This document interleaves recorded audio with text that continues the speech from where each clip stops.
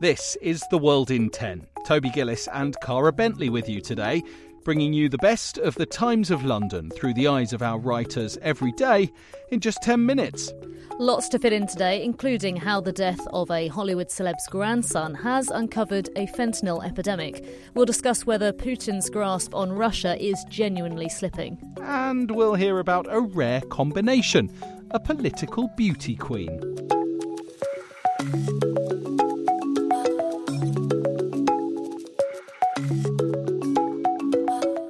Fentanyl, a drug used for pain relief and anaesthetic, is 50 to 100 times more powerful than morphine, and you'll have heard its name more and more in recent years. Yeah, it's a Class A drug in the UK, but in the US it can be given under medical supervision for pain, but it's also produced illegally for its relaxing or euphoric properties, but an overdose can result in respiratory failure or even death. And it's fentanyl that Robert Niro's teenage grandson, who died last week, had in his system, with Leandro De Niro Rodriguez's mother writing this on Instagram. Someone sold him fentanyl-laced pills that they knew were laced, yet still sold them to him.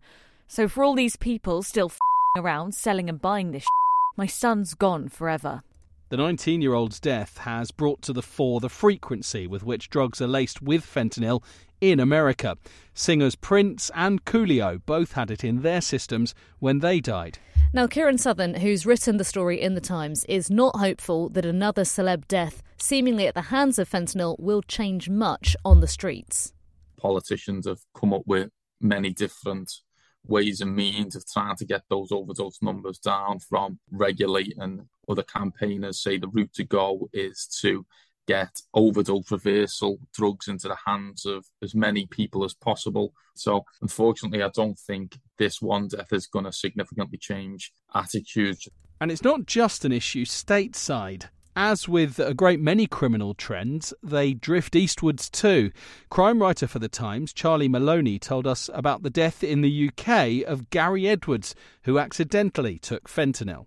Mr. Edwards' death was linked to a drug-dealing gang that were running what was termed a factory, manufacturing fentanyl and making £8,000 a week from its sale on the dark web. That being said, Charlie added that fentanyl has been targeted by the UK's National Crime Agency, and that seems to have prevented the kind of epidemic the US has seen.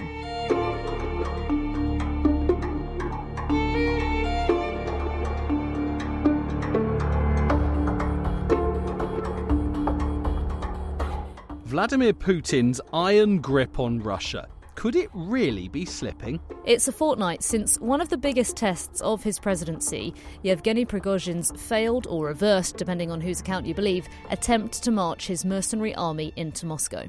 After that, we know he was banished to Belarus, which seemed light punishment by Putin's standards. But now it's emerged he's back in Russia. And the Belarusian president, Lukashenko, has confirmed it, suggesting Prigozhin may be in St. Petersburg or even Moscow. And there are photos of him that have emerged too, seemingly wearing a multitude of disguises. Yeah, they absolutely have to be seen to be believed. Take a look now with the digital subscription at thetimes.co.uk. But while we may laugh a little bit at the look, the Times' Maxim Tucker says it's a problematic message for Putin that a simple, pretty cheap, frankly, disguise can get Prigozhin back into Russia against the president's wishes. Immediately after the uprising, Putin called together his chiefs of staff, his ministers and his security officials to demonstrate unity. And he's obviously still got control of the press because they've mounted this campaign, which is smearing Prigozhin. But if he's still alive and he's still in Moscow or St. Petersburg or wherever he is in Russia, that suggests that he has people in the security forces that back him, that protect him, and it's not easy for Putin to get at him. No doubt Russia is an unstable place at the moment, and Putin and Prigozhin remain central to the narrative. Yeah, usually something has to give in that situation when it comes to Russia, so this one feels very much unfinished.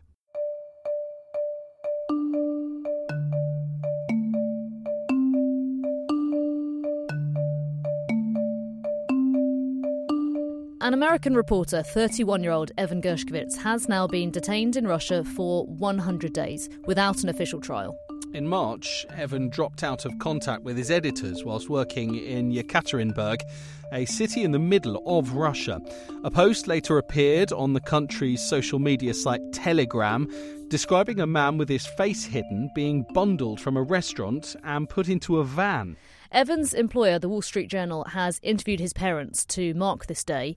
They fled the Soviet Union themselves, and they told of the moment that they were able to speak to him as he stood in a glass box when he attempted to appeal his detention. I was just beside myself, so happy. We were deeply in our conversation. We were smiling and laughing. And the guard brought me back to reality that I'm in a courtroom. My son is in this aquarium, in this cage. And I had to realize where I was because I lost myself in that conversation. I was so happy to see him. Seeing him just brought him a little bit back to me. Just physical closeness made it a little bit more bearable. The WSJ's editor, Emma Tucker, told Times Radio today that official diplomats have also been able to see him this week.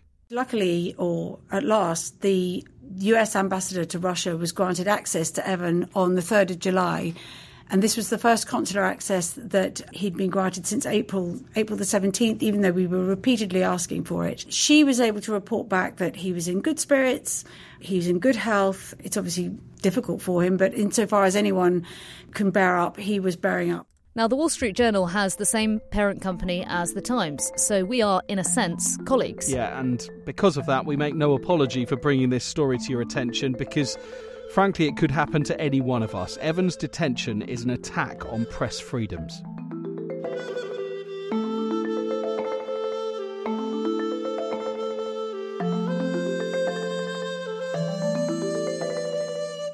If you're listening to The World in 10, you're clearly interested in world news. But what we try to do here is cover them in a unique way, from the Times of London's perspective, using all our expertise. And this next story is a great example of that. Yeah, we don't want to tell you what you already know about the US Supreme Court, but Will Pavia, the Times' New York correspondent, has uncovered an unusual angle, I guess, from which to write about it.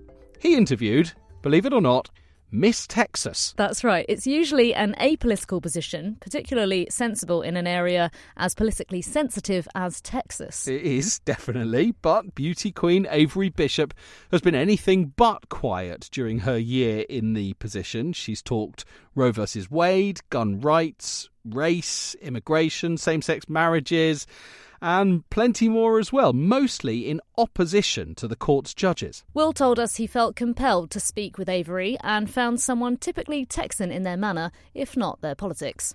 The legislature there has led on these quite sort of Trumpy issues. They've tried to keep building the wall that Trump wanted, attack sort of diversity and inclusion programs in universities. So to have this lady who's sort of Miss Texas challenging them on some of these things has been really striking. How does she say? She said, I put on my big girl cowboy boots and my chaps and I say, yeehaw, giddy up. She can ride a horse, but she's very much who she is.